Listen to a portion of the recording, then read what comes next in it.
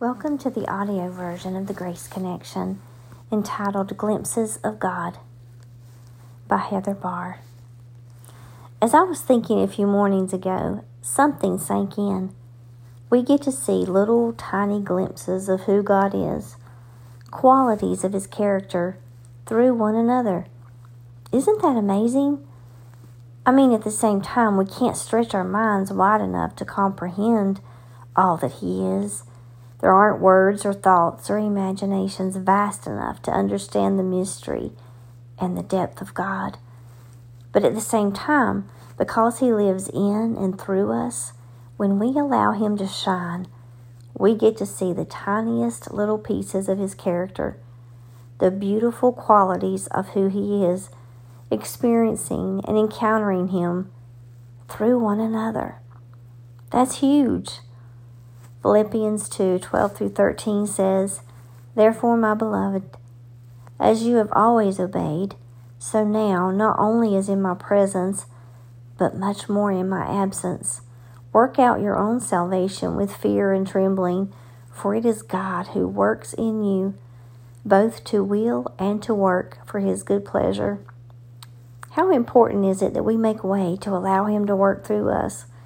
And how important that we get our issues and hang-ups and hindrances out of the way so that He can uniquely use us for His purpose here on earth.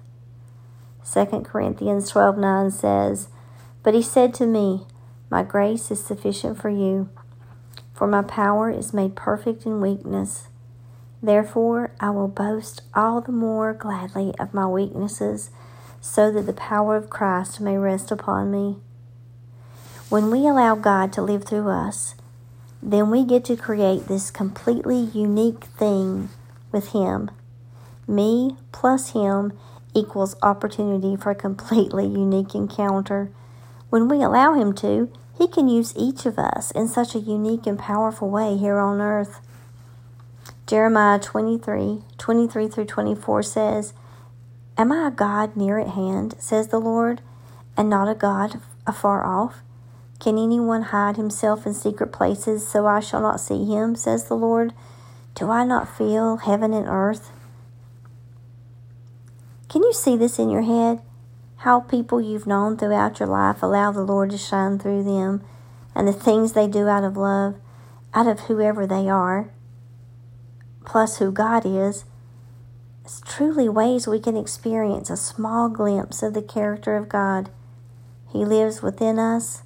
And when He lives within us, His ways, His character becomes woven into who we are. We become a vessel, and then it is released into the earth and into others. Revelation 21:3, "And I heard a loud voice from the throne saying, Look, God's dwelling place is now among the people, and He will dwell with them, and they will be His people, and God Himself will be with them and be their God."